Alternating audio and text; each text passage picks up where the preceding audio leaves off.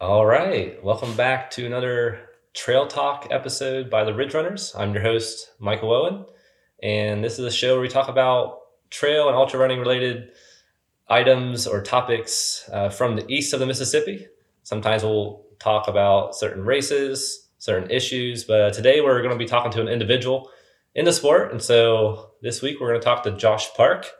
Josh is a student at Ohio University and a member of the Ohio University cross country team. And Josh has a really compelling story, I think. So we'll get right into this. He went from walk on to the OU cross country team to now the Mid-American Conference individual champion. So we'll dive right in. Hope you enjoy. All right, Josh. So I guess we'll start with this past weekend. You won the MAC championships. Tell us about your day. Yeah, it was a really, really, really good day for myself individually, and also good for most of the guys on the team too.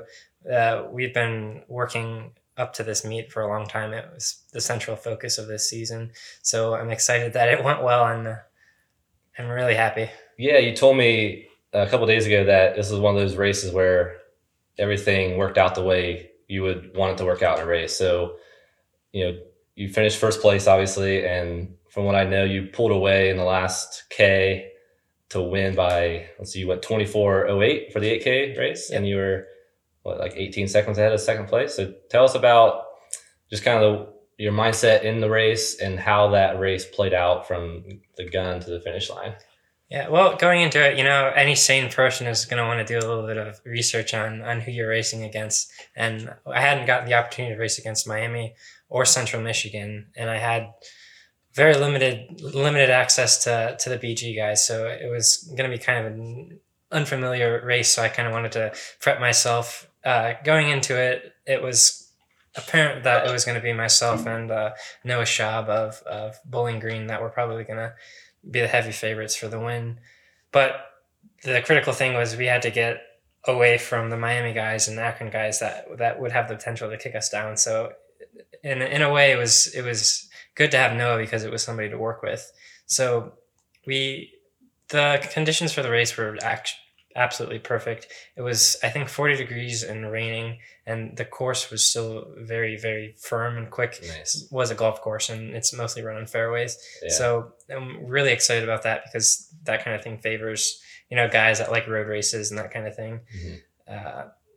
We got off the start, and everybody got out really quick, and I think I might have been close to last place coming off the line, but no panicking because it's not hard to work your way up through a race that only has 9 teams in it. So Schaub immediately went to the front, and which I was happy about. So I meandered my way up the pack and got onto the front at about probably half a mile into it, and it was apparent that Noah wasn't going to play the waiting game. So it was him and I side by side for most of the first lap.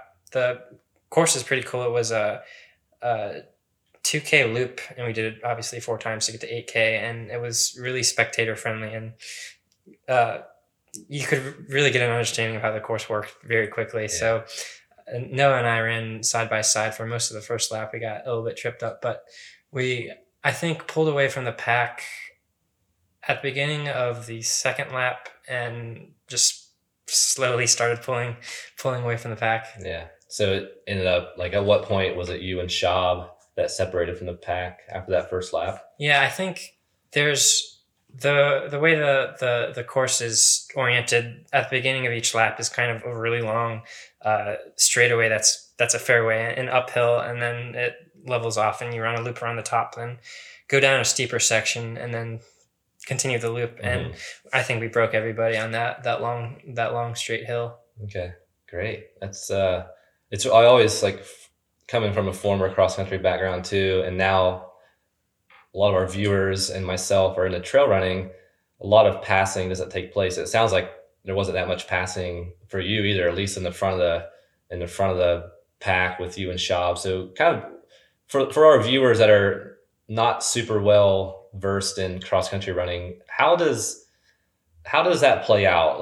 This was a smaller race with only 9 teams, but in a typical cross country race, what's the jostling like, and when does that happen in a race? Is it within the race? Is it at the end? Is it at the beginning? How does the field sort its way out in a cross country race for you? Yeah, typically this race was very good for me, but typically races that are a lot bigger, like a nine team race is so small. The MAC is a very small conference, but races like we went to a couple of weeks ago at Penn State, there were, I think, 30 teams on the start list. I think 26 showed up, and it was just absolute chaos. The issue is everybody wants to get off the start line quick and kind of self-select into where they should go, but everybody's a little bit too aggressive for where they should be. So guys like myself that don't quite have the quick foot speed off the line are, having to cruise through everybody, and it can get kind of violent. At Penn State, there were quite a few falls. I saw one kid ran straight into a tree, and it's really kind of fend for yourself. Yeah, I think it's interesting because cross country is looked at as being a very singular sport without any contact compared to other contact sports, but there's a lot of physical elbows, spikes on the shin. Like you said, I've had teammates in the past ran into posts or poles. So yeah, it definitely can be physical. Was there any of that in your race on this past Saturday? No, luckily not. There not being a lot of us, but the hills had potentially to get kind of dangerous. You get back down to net zero very, very quick. It's probably like a 50-meter downhill. And on the first lap, guys are still kind of antsy, and it really hurt going down. Yeah. Okay. Cool. So 24:08, you were the individual winner by 18 seconds over Schaub. You pulled away from at the end. What for Ohio University? That's the first time a male individual champion has come from the MAC from OU since 1996. What do you think that means for the program? Not just for you, but the entire team. And where do you feel that you rank in that list of OU runners all time? Yeah, it's super exciting for the team. It's no secret that we've been struggling for a little while. It's as a program that only has a cross country team, there's not a lot of allure for recruits to come run for us unless they have a particular aversion to track or whatnot. That does happen, and we have had some quick guys on the team recently, but it's good to get some publicity around our program and generate some interest, because we do have the opportunity to race track unattached in kind of a more relaxed environment, but we do have cross country, and we're getting very good very quickly. Yes, I've noticed that this year with you leading the charge. Basically, I was just looking at your results. Besides that Penn State meet, you finished top 3 every race, which puts Ohio on the map. Like, you're by far the front runner for the team. Every team, not every team, but a lot of teams have a front runner. I feel like OU's had a lot of people in that front pack the past couple of years, but there's not been one clear front runner. But you have been that guy this year. So yeah, you're at least putting the OU on the map, and that's pretty cool for the program. How did you guys are 6th place as a team, right? At MAC. What was that? What was your guys' team goal at MAC, and did you guys achieve it? The team goal at MAC was actually to get top 3. Realistically, I think we could have gotten 2nd, but a couple of our team captain, Kyle Bizard, unfortunately suffered a stress fracture. What we found out is a stress fracture, and tried to run on it. And as tough as he is, you can't run on a stress fracture like that. It was, I think, a low tibia stress fracture. So kind of not having the depth that we'd like. One team member having a bad race is going to knock us down. Yeah. Okay. So 6th place as a team.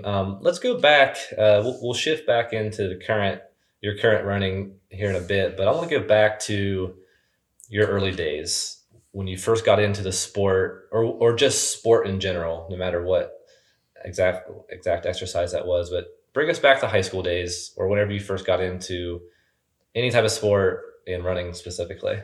Yeah, so I've been exposed and immersed into running for since I can remember. My very first, I think, memories that I can remember are being really young and being at a triathlon, watching my dad and uncle, and being jammed into the stroller with my cousins. And so my dad and my uncle are both very, very good age group triathletes, and were and still are. And so I've been around triathlon and running for my entire life. Yeah. And I guess I'm not sure if I actually started any sports before I started running. I mean, I played the standard soccer, baseball, a little bit of hockey, but my dad got me started running when I was 7, I think. And I think I ran a 5K when I was 7. Wow. And you just, one, looking up to him and my uncle is just like, wow, I want to be like them. And 2, when you learn about that whole hard work reward cycle, it's really an addicting thing, because you get, most of the time you get out what you put in, and until that stops happening, you're typically hooked on it. Yeah. So I kind of ran casually in a sense for, I mean, a 7-year-old. Only so much you can do at that age. Yeah, up until junior high, and then didn't really think that I had that much talent per se, because there's nobody to compare yourself to. Right. So I got into junior high, and it was readily apparent that that I had a knack for this. Yeah.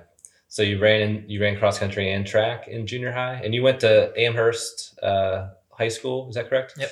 Amherst, and so let's go on through high school. And I know triathlon is a big part of. That's how I knew you initially, at least several years ago. Were you participating in triathlon, competing while you were in high school, or did that kind of come post-collegiately? And were you participating in running because of triathlon? And when did that sort of like morph in, or one became more, like you became more dedicated to one or the other? At what point did that sort of morph together? Yeah, so I did dabble in a little bit of triathlon. I think I did a sprint triathlon when I was 11. Okay. Maybe. And so, you kind of do that in the summer because there's, no cross country, no track to do. So I progressed through junior high and into high school, and really shifted my focus towards cross country because, Okay. who cares about triathlon when you're Right. in high school? Like there's no glory or recognition for that when, something that happens in the summer. But I ran pretty well for a freshman in high school. I mean, nothing spectacular. I qualified for regionals at a D1 school, which is respectable. And I think I had some injury issues and didn't run track, but that's, it wasn't anything out of the ordinary. That was the first time I ever got injured. So, you think it's a just one-off thing. Mm-hmm. And then sophomore year of high school is when I really improved, I guess you could say. And I think I was ranked in the state at one point, the fastest sophomore in the state for a little while. I won a race and unfortunately didn't make it out of regionals, but Okay. It was a good, very, very good year for me. I think I had a PR that was under 16 in the 1540s. Yeah, 1544 PR as a sophomore in high school. That's, I mean, even today, high school. I know high school in Ohio, very competitive state in the country for cross country. There seems to be more and more boys running under 16, but still a 1544 as a sophomore. I'm sure you were at that point realizing your potential, realizing how good you were compared to other people. And you might have been starting to get looked at that point, even early on, being a Division I sub 16 runner as a sophomore. So to take us after that, what happened that junior year? So yeah, that sophomore year, I kind of got to peek my head up and to see what the upper echelon of performance looked like. And the next year was kind of a mess. I had the start of a lot of injury issues. Didn't know it at the time, but developed a labral tear in my hip that was the cause of a lot of things, a lot of imbalance issues. So I ran very sparsely that year in cross country. I think I ran only a handful of races. I missed a lot and didn't make it out of districts, and limped through a lot of stuff, and which is frustrating because you had worked so hard that summer and nothing comes to fruition. Yeah. And so I guess that was kind of the turning point of this little down spiral I had with injury and some eating issues, where I would get injured and then not be able to train and be unmotivated to eat and be unmotivated to, you know, exist as a normal human because this thing I loved got taken away from me. So, it's like you go to school and then kind of go stand around at practice and then come home and sleep and forget to eat dinner. And before I knew it, I think I had 5 stress fractures, all kinds of soft tissue stuff, and I had to have a hip surgery. Okay. Yeah, I think when runners have this knack of really identifying with the sport, and from my experience with injuries and just talking with other people, whenever you hinge your whole, like when you identify yourself as a runner and then that's taken away from you at a young age, especially, like it's really hard to cope with, even, and you're experiencing that at such a younger age than typical person.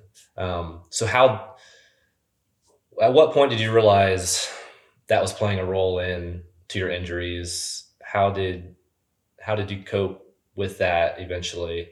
And what kind of support did you have around those injuries and eating issues that you had? Yeah, so I kind of continued that trend up until really my second year of college. I just, like I said, it kind of tumbleweeds because you get depressed because you get injured and you don't realize it at the time, but you're doing things that are setting you up for failure time and time again. And if you don't have anybody that understands what that is or has an outside perspective, it seems like you're helpless. In reality, you're not. And it's like you said, it's tough because if you identify as a runner and a student, and it's hard to judge your own value as a human if you only have those two things. So when one of them gets taken away, it's kind of feel like, like you're nothing. And that's kind of the way I existed for 4 years, which is really kind of depressing. So obviously didn't get recruited to run in college because, no one's going to take a risk on somebody that had a major hip surgery and has had 5 stress fractures and got a stress reaction on my femur, and that's tricky to do. So was that hip surgery, take us back on the timeline of you senior year of high school then? Yeah, I think I got the surgery in the summer of before my senior year of high school. Okay. And you didn't compete obviously post hip surgery, correct? Yeah, I had really, really, really was excited because I had one more chance to run track, and I had never actually, I think I only had to run 3 track races my entire high school career. So this was my last shot. Cross country was out of question because of the nature of the rehab of the surgery. It was just not even close to enough time. It's like a 6-month turnaround on those things, and was so fired up to prove myself on the track, something I'd never gotten to do before, and popped a stress reaction on the other leg in my femur. Okay. So that was kind of the turning point where I'm like, I keep putting so much emotion into this sport and I'm putting so much time into it and I'm getting nothing in return. So it was, in a way, time to just be like, well, this isn't making me happy. Every time I try, I'm snapping in half. So I'm just going to stop. Yeah. And so you stopped running for a bit then? Yeah. Completely. So during this time too, during this 4-year stretch, particularly, the stretch of surgery and then the stress reaction your senior year, was there an individual that you leaned on? Was there a support group?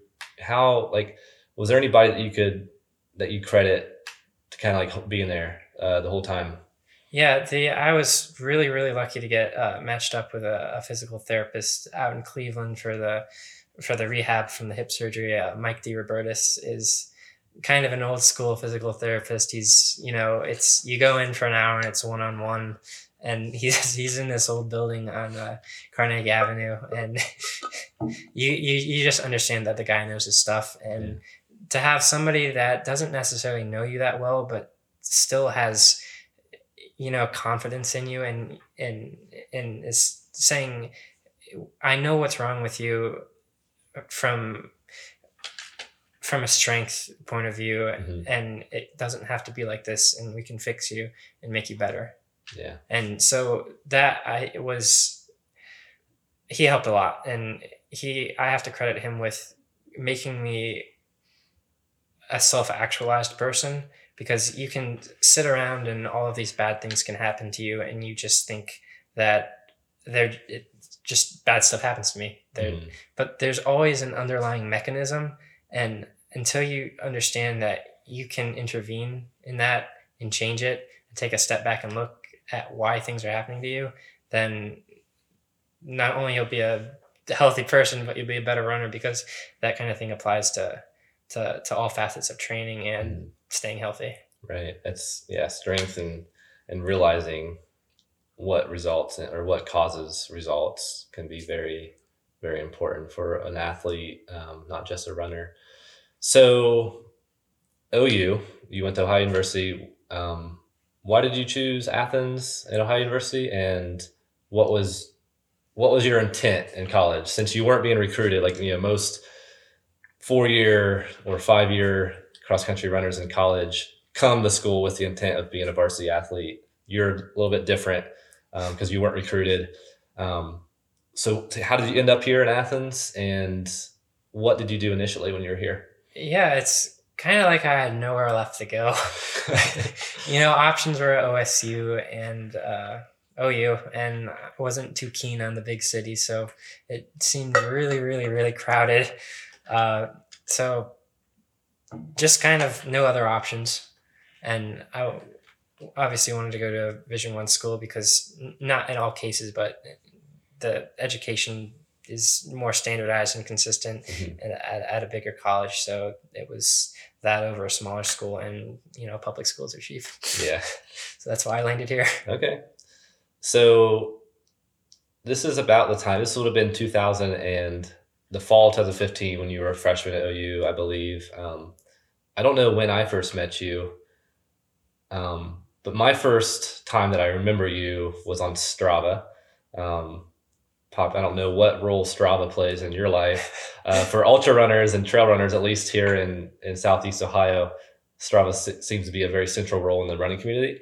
And so all of a sudden I see this Josh Park, this young kid, start popping up on some of the segment leaderboards. I think there's a couple of segments that you stole of mine, and I was like, who is this Josh Park kid?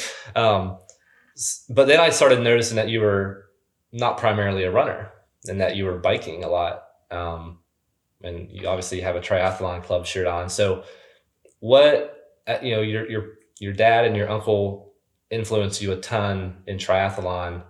So at what point did that become part of your training or your main form of exercise at OU? And tell us a little bit about, if you have any feedback about the triathlon club, share with us that. Yeah. So, I just decided that I was too delicate, too injury prone to run. So I was kind of getting my fix for, we all want that endorphin high. Right. So I was doing a lot of cycling, and still probably with intent on getting back into triathlon. And so I realized that I could probably compete at a very high level in triathlon without having to run that much. Mm-hmm. So I was running close to 12 miles a week. And it's like, if I'm running only 12 miles a week, there's no way I can get a stress reaction. There's no way I can get a stress fracture. So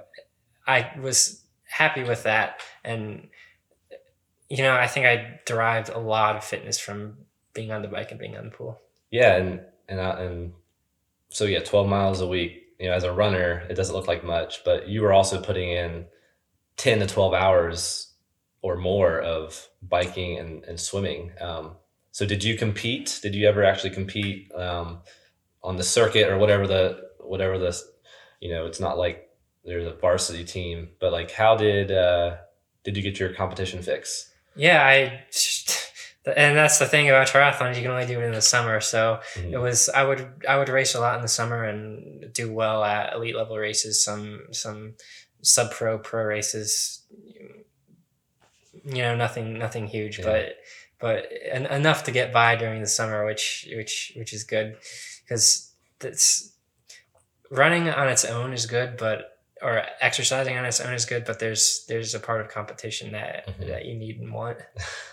For sure. Cool. So that was Strava for you, is it mainly as a training log for you, or was there ever a point where Strava was like a little source of like competition, or did you go after segment records? There's one segment that you still own. I did some research here. The roundabout to radar segment. I'm second place on that list now. Do you focus on that? Do you look at segments on Strava and go for fast times, or do you build your workouts around those particular segments, and like kind of what are your thoughts on Strava? Back when I just had gotten back into running kind of my second year here at school, it was, well, I can only run 12 miles a week, so the workout is warm up to the segment, do the segment, and then go back home. So it was a lot of that, and I have a handful of segments here, but there's also notably a segment, Cable Line Road, that a professor, for anybody that doesn't know, there's a professor here, Dr. Weiner, that's a biomechanist and a physical therapist that ran on the team here at OU back in the day, and he has a lot of the steep hill segments. Yeah, he does. And there's something rewarding about stealing a segment from your professor. I've taken a few segments from my human physiology professor. So rumor has it he has that segment record again, but hasn't logged it. Yeah, that's what I heard. He decided to keep it on private, just as to not elicit anyone from making training errors and in trying to go after it. That's right. Yeah, he definitely owns some pretty stout segment. Is there any particular segment in Athens that you have your eye on, maybe after the season or at another time that you would like to go after? I come to think of it, the only one is Cable Line. Okay. Yeah, it's a good one. Not Radar Hill? I'm not it's a good one. That's the one on the backside, right? The steep side. Yeah. Yeah. Dr. Weiner has ran 252 up that hill. So like 540 pace on a 300-foot climb. Yeah. Half mile. So yeah, Strava's fun, and it's cool to hear your input on that as a college athlete now. And it's good to see, like, it seems like more and more college athletes are utilizing Strava, and obviously they're training and going faster in workouts than the regular recreational runners. So they're starting to populate that top 10 list. Okay, so let's move in. We're in your sophomore year. At what point was joining the OU cross country team in your radar and in your thoughts?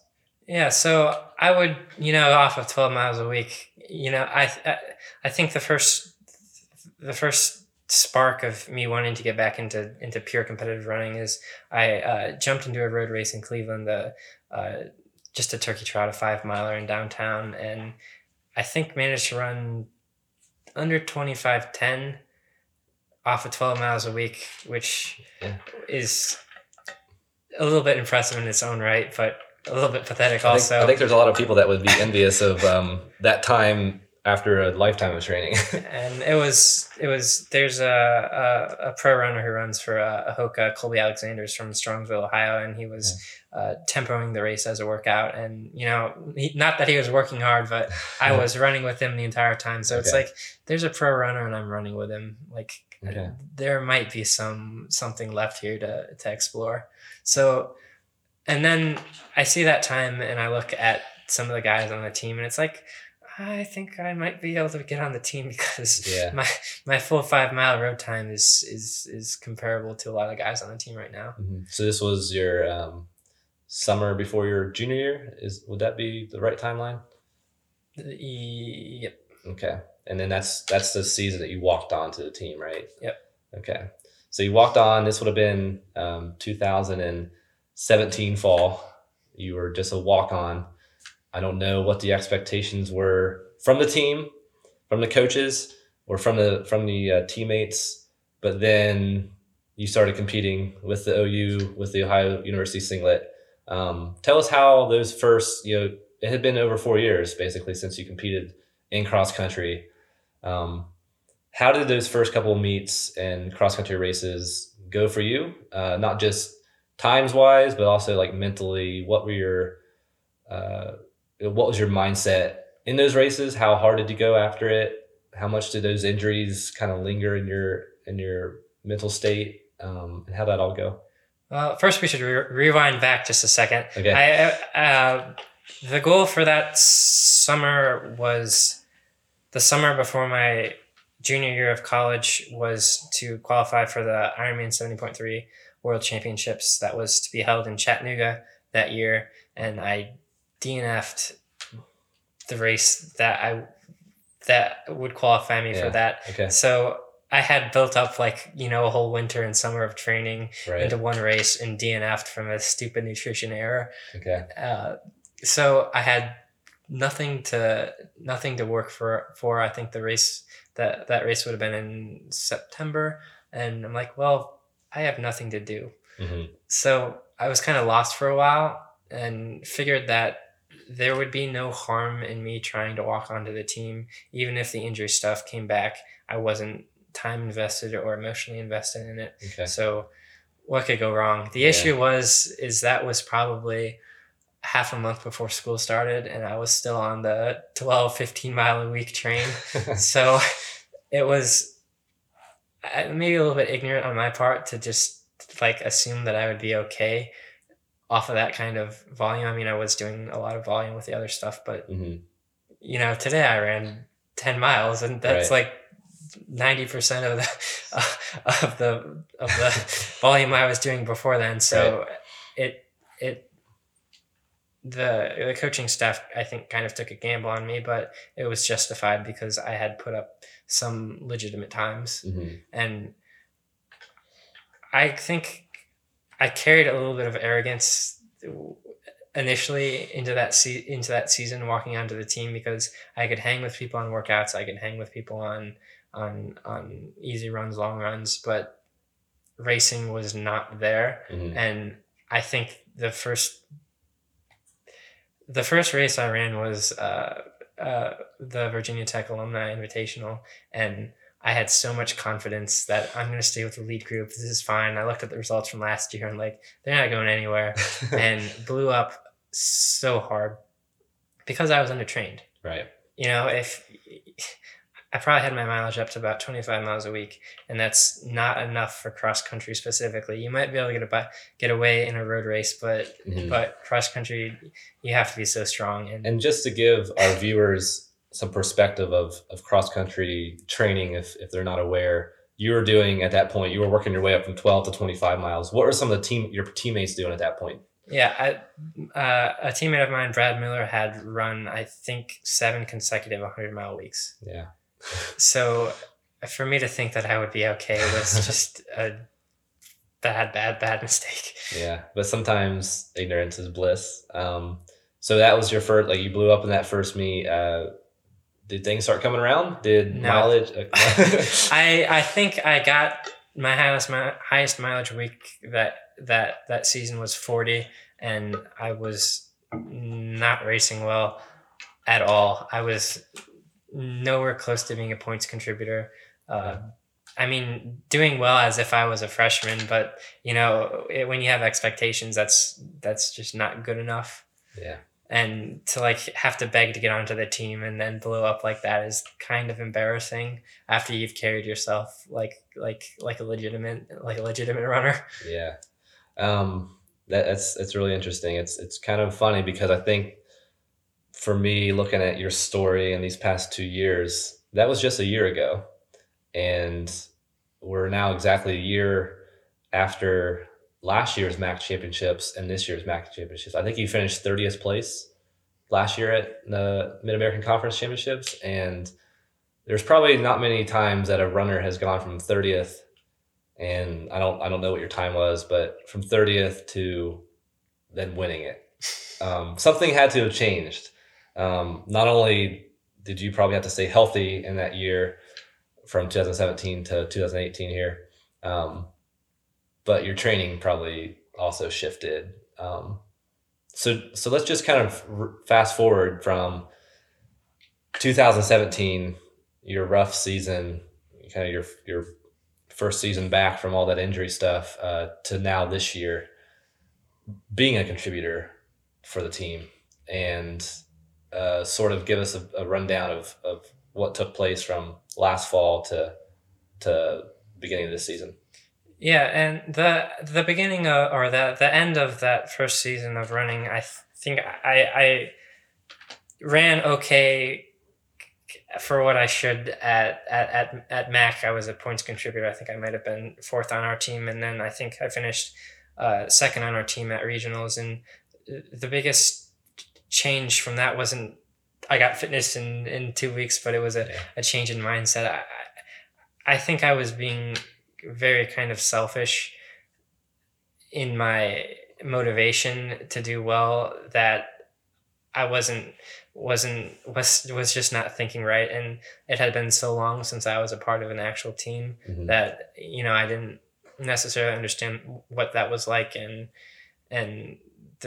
particularly the team here we're very close, and it's a very different atmosphere than a lot of other teams. So didn't really understand what I was doing. But something that changed me during the MAC meet last year, Kyle ran by me. For whatever reason, he was behind me at that point. I'm not sure what point of the race, but he yelled something at me like, "Do it for the family." Yeah. And that kind of flipped the switch in my head. Like, I can't afford to have a bad race because people are relying on me. Like, I got adopted by this group of guys, and I'm not just going to be selfish and blow up and jog it in because I can't handle it. So that was a turning point where, I kind of really felt like I was a part of the team and a contributor. Yeah. That is something that cross country does bring out. Running is an individual sport, and the better you do individually, the theoretically better the team does. But like you said, if it's all about yourself, or if perspective is only worried about yourself, you don't have that team motivation. So it sounds like you took that role on too, and really accepted being a part of the OU Bobcat team, which is from my time in Athens, seems like a great fraternity on the men's team with the alumni and the current team. So let's go ahead and shift up. Did you, from that regional meet last year to training for this season, or maybe if you want to talk a little bit about the spring as well? Yeah, a lot of it was, I thought I would walk onto the team and start immediately doing well, and that did not happen. And I just don't like being bad at stuff. So, there were just obvious glaring holes in my training that needed to be fixed. I was on no strength program. I was not really doing long efforts. The mileage wasn't there. The way I was recovering wasn't adequate, and it was apparent that I needed to make a change in order to get things rolling. So to shift into pure running was out of question, because I was and still am paranoid about getting another stress reaction. Right. So that's there, and I was lucky enough to end up at OU because our coaching staff is very flexible with me in particular, and everybody else about training and modalities that we use, and also Dr. Weiner, who we were talking about earlier, is a biomechanist that works with the team, and he helped me address a lot of strength and balance stuff and things like cadence and shin angle and that kind of thing. That one, that stuff contributes to injury, and two, if there's a spectrum of injury and efficiency, and if you're away from injury, you're more efficient. And so that was huge. And he's helped in the weight room a lot. And a professor of mine, Mike Clevidence, he's an exercise physiologist, and I'm always talking to him about training theories and things like that. So it's so helpful to have two people that know so much about running and so much about the human body, that I have a huge wealth of knowledge to draw upon. Right. It seems to be, from just viewing your training and viewing kind of what you've done on Strava, I don't feel like that you fit the mold of a typical elite Division I runner. Just from your mileage is up now a lot more than what it was in the past with those 12-mile weeks and those 25-mile weeks, but you're still you're still biking a lot, or not. I don't know how much is a lot for you, but like it seems like you're still throwing in biking, which might be considered cross training now for you, and maybe some swimming. Is that all built by your coaches, by Dr. Wayner? Who's directing your training? Is that you? Is it coaches? Our coach Mitch Bentley, he's still pretty much calling everything for the running side of things, but I've implemented a fairly simple cross training recovery program that I think's been working well. I'm actually kind of using cross training to manipulate the taper. So I haven't dropped any mileage yet, but I've dropped cross training. Okay. And so that's a way to, manipulate how you're going to race when with recovery and things like that.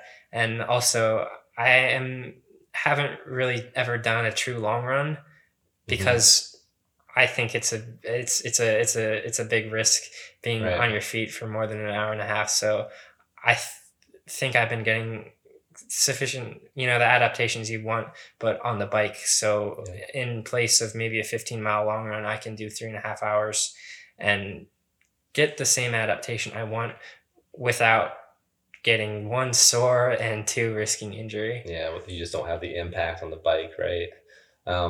Yeah, because I've noticed with your training, there's been some days after a race that you don't run, or throughout the week you'll take a day off perhaps and bike an hour or more.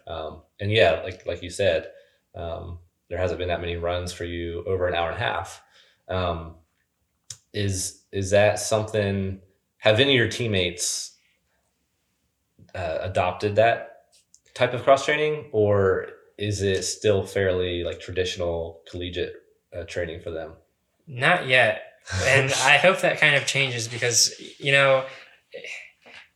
we have guys on the team that have used the traditional, traditional program. Like it worked very well for Brad Miller. He just graduated last year. It worked for alumni before that, Alex Wynn and Michael McKean, to great success. But there are also other guys that have been in the 70, 80, 90 mile a week range, and they're not getting the results that they want. And it's, cross training isn't going to fix everybody or fix a lot of stuff. It's also, there's some counterintuitive things with training that college kids don't have a firm grasp of. It's a cliche.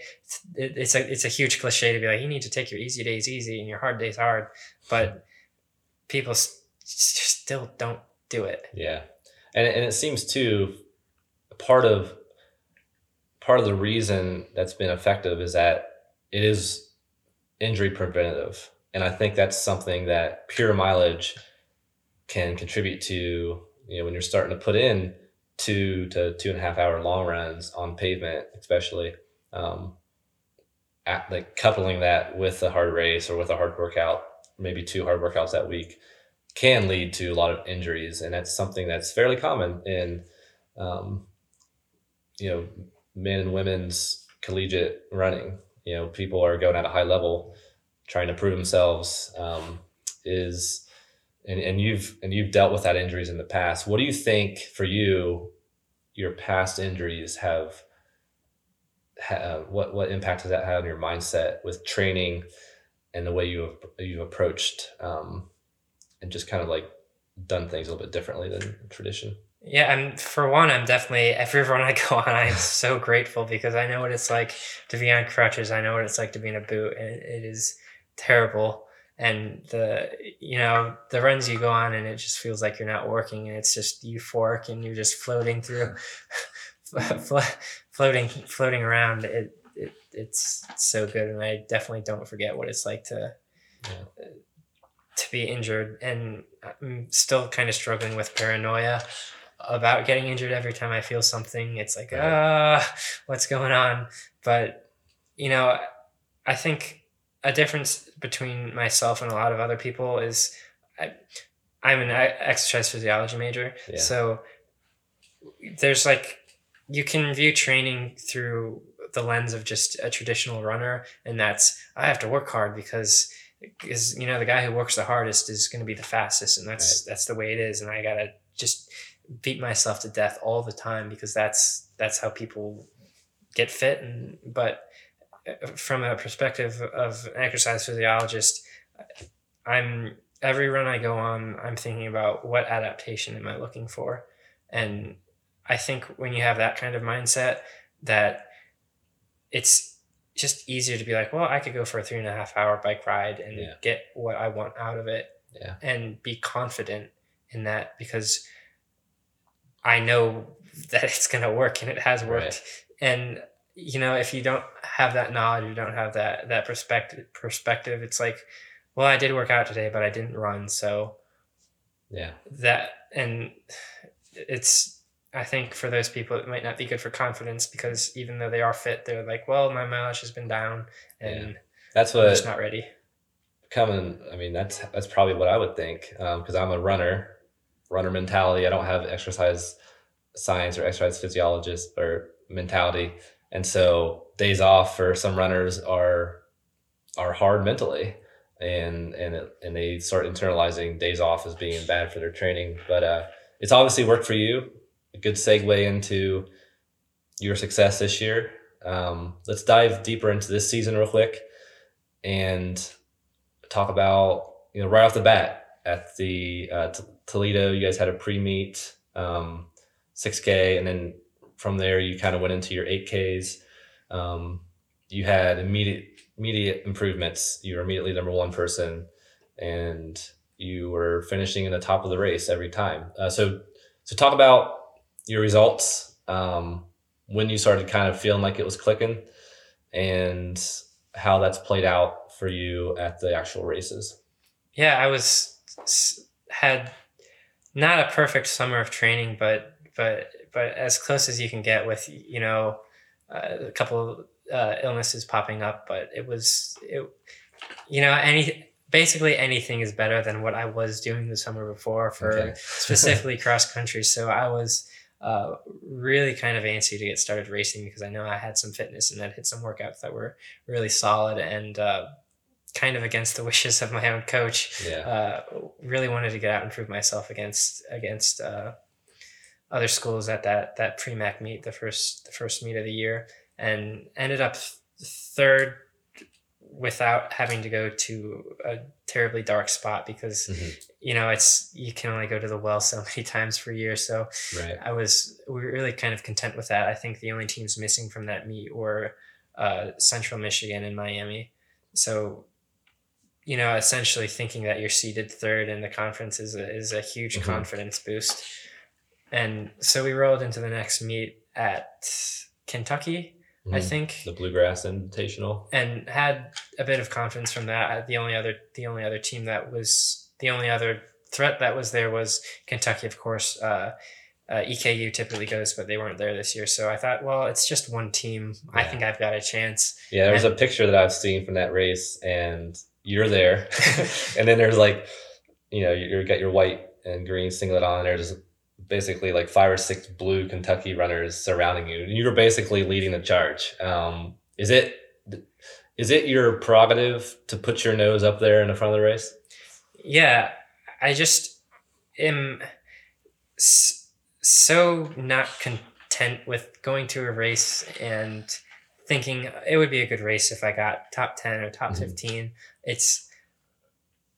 I want to stick my nose in it, and if I blow up, I blow up. If not, then I was right. Yeah. So, it's easier in a way to just put yourself in the race, and because if you're cranking out 1-2 with another guy from another school, it's like, well, I can't back off now, and I'm not going to back off now, and it's just it's easier to push from the front. Yeah. So assessing not at every race, but races that you're confident enough to know that you can hang with the guys in front, then that's definitely the move for me.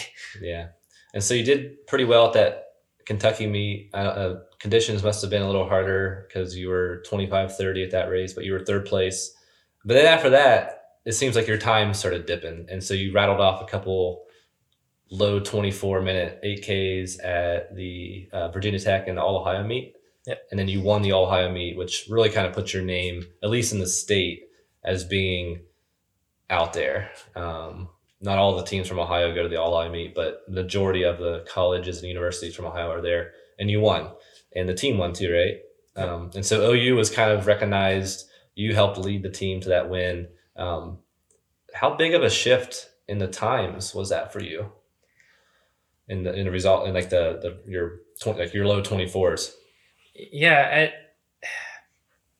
I wasn't necessarily surprised because I hadn't got a chance to. I mean, that first Toledo race was a 6K, and that Kentucky race was at an equestrian park that was pretty chewed up and muddy. Okay. So I knew if we got the chance to run on a clean, legitimate course that we could roll pretty quick. Yeah. I honestly didn't have any concept of time where I would finish at All Ohio. It was just get to the front and try to stay away. So it's been like that the past few races where I'm totally not concerned with time. It's all performance based at this point. Yeah. So, and I think there's a shift from when you get confidence. To say I have confidence is still kind of shaky still, but compared to last year, when you have confidence, then you're not concerned about time, and it's just you do what you have to do to be in the front, and it doesn't matter. And at this point for you, you're 6 meets into the year. To me, at least from the results, you haven't had a bad race. That does build, and so 6 races in a row where you've been fairly successful in the standings and with your times improving still, like we're up to the point where you won MAC now as your 6th race of the year and you PR'd right in the 8K. Where's your confidence at now going into regionals in 2 weeks? And what's your goal at regionals? Yeah, I'm the primary goal of this year was definitely MAC, and the secondary goal is to make it out of regionals, and top 4 not on a team, top 4 individuals not on a team advance to nationals. So I'm not sure yet how many teams are going to make it out. It could be as few as 3 and as most as 6. So, from a national perspective, I'm ranked in the top 10 in the region, depending which list you look at. But I'm confident that I can hang with the guys in the front. Okay, so taking out those team scores that advance, you need to finish top 4 in the regional meet, which is now a 10K. Yep. Is there? You're going up from 8K to 10K, which doesn't seem like a huge jump, but runners, you can probably testify like how much of a difference that is going to be. What's your thoughts on how you're going to approach this 10K distance compared to the 8K, or is there any difference at all? There's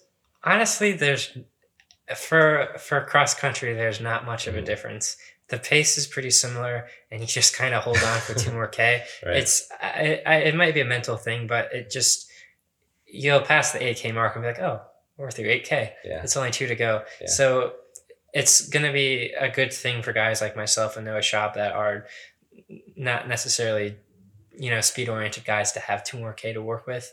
And it makes the race significantly less stressful because, you can chill for 5K and then let things get started. Yeah. So I'm definitely prefer the 10K or the 8K. Okay. And you've had success at a longer distance race. This is something I haven't brought up yet, but back in May, you were 2nd place at the Cap City Half Marathon, which is a road race, but not a slouch race. You were 2nd place by just a few seconds behind Evan Schwartz, who is a Olympic marathon trials qualifier. And there's really, when you look at college runners, they're typically not running high level road half marathons. Tell us about that race a little bit. Why did you run it, and what did that do for your confidence? Yeah, so we don't have an official track season. So I had picked a couple of road races that I wanted to get into. A race in Cleveland, a race in Richmond, Virginia, and this race mixed in with a few track races. I did, I think, 2 5Ks and a 10K. So it was just to get more experience racing, and the training that I was doing differed heavily from the training that the rest of the guys were doing, because I did not have a whole, high school career or early college career of base training to work off of. So I was doing a lot of longer repeats, tempo, pseudo runs, that kind of thing. So it was a little bit ambitious and a little bit ignorant to think that I could hang in a half marathon with the training I was doing. I think I had in my entire life never even actually ran more than 12 miles. So I was going to race a race that was my distance PR. Yeah. So in a way, I didn't have much expectation for, overall placing, because it's hard to tell who's going to show up. Right. I had set a time goal of just under 70 minutes, which is realistic because I had done some longer tempos in that pace range. So it was no pressure, because even if I did blow up, it's like, well, it was his first half marathon and he doesn't know what he's doing. And he's running 30 miles a week. And so who cares? And fortunately, you mentioned Evan Schwartz showed up. He's was living in Columbus at the time, and he's kind of a Columbus running legend. Yeah. So he was, obviously picked to win. And at the start of that race, it was apparent that it was just going to be him out tempoing in the front of the group. So it was either I stay in the back with these guys or just sit up with Evan. And my plan was to just sit with him for 9 miles and then let him do his thing and run off the front. So even during the race, I'm like, I'm going to blow up at mile 9. Like, I don't care. And he started to struggle a little bit. And I thought, well, I might have a chance. Yeah. And you blew your time goal out of the water, 1:08:02 or 01. And I don't know what pace that is off the top of my head, but it's pretty quick. Close to 5:12 maybe. Yeah. I'm not sure. It's pretty quick. So that was impressive. And so kind of just like using that as a segue into the future. Obviously you have to worry about regionals, and hopefully, let's just go ahead and say you're going to make it to nationals. Because you're not doing it the traditional way, this is your second year competing, but you're a senior academically. What's next year look like for you? And then where do you see your future? Yep. So next year I will get the opportunity to run again as a fifth year. I'm fairly certain that I'll be here for grad school in the Master's of Research Exercise Physiology program. So I'll get the chance to run again. And I'm still looking into whether I can get a 6-year medical exemption. Wow. So potentially 2 more years after this year of collegiate running. But if not, I'm not too concerned, because I do have my eyes set on the roads. Yeah. So you're a road guy, primarily. You've been a triathlon road guy, and you ran road races. What you ever see yourself doing ultra marathons? Since this podcast and show is focused around trail and ultras a lot of times, would you ever dabble in ultra marathons? I think yes, but so there's a couple of things I want to accomplish with running. I'd like to become an All-American at cross country. I think that would be a feasible goal to do next year. 2 is to qualify for the Olympic trials in the marathon.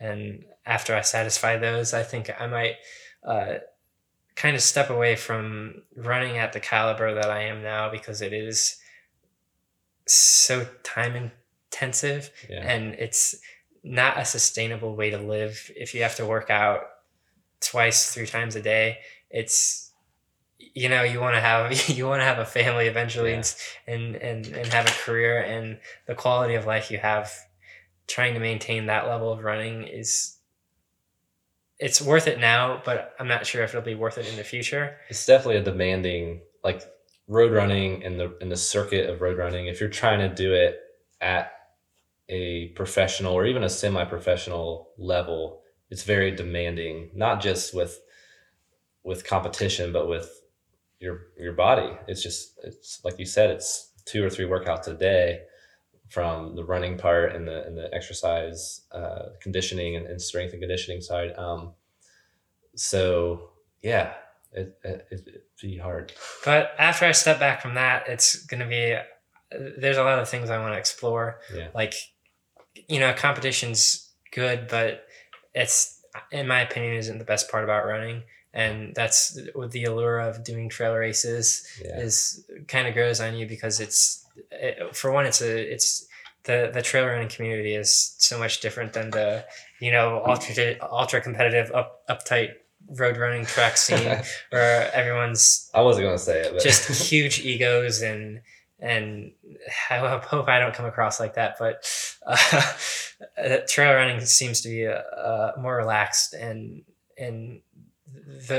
the goal of trying to do something that is absurd. If you run 100-mile race, like that's pretty cool, and it's something tangible you think you can do, and it's not necessarily about the time or the place. It's definitely an experience thing. Yeah, it's definitely absurd, and it's definitely an experience. But I will say this: we're starting to see in the ultra 100-mile realm so many sub 24 8K college guys and so many collegiate All-Americans get into the sport. And I do wonder, I think it's a time of shift for the ultra and trail world of where the sport will be led, because there's so many more people with your resume coming into the sport. And I think it's going to start dominating the sport. What I'm curious about is where the sport will go with the mindset, with the competitive spirit, with the former spirit of the sport. To me, right now, at least in 2018, it's very much remained the same with that part of it. But so, I think if new age, like you get into it, you're gonna start seeing just these 100-mile races being so much faster, course records. Do you? And we're kind of getting off topic and rambling here on the show, but what's your, do you see people like Jim Walmsley, for instance, is a name who just set the course record. He's a former D1 guy who ran sub 14, sub 24 in the 8K. Do you recognize, as a college athlete, names like that? And what are your thoughts on people like him, or if you know him at all? Yeah, of course. I mean, if you win Western States, then you're a name that, a lot of us college guys maybe don't pay as much attention to the trail world as we should. But yeah, that's definitely a name. And you look at a guy like that, and it's not to say that like collegiate elite runners have a shelf life, but it's impressive that a guy like that, he's training at such a high level, and it's structured. Yeah. He knows what he's doing. Right. So he's essentially what we're doing now to such a higher level. Yeah. And he's really good at it. So it's something that I right now can't comprehend how you could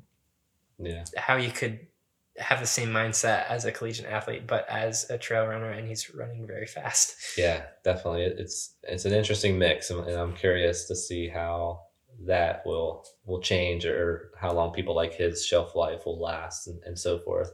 So yeah, that'll wrap it up here. I'm really excited to see how you do in a couple weeks. What's the date of the regional race, and where can people kind of follow along with that? Yeah, the regional race is in, I think, November 9th. I'm not sure. We get a 2-week gap in between MAC and regionals, and the following week is nationals in Wisconsin. Regionals is in Terre Haute, Indiana. Okay. Well, hey, great talking to you. It's been really interesting to hear your perspective with your injuries, how you approach training now. It seems like you've really got a great perspective on the way you approach the sport, and rooting for you, and excited to see what you do here in a couple weeks and next year. So thanks, Josh. Awesome. Thanks for having me on. Yeah.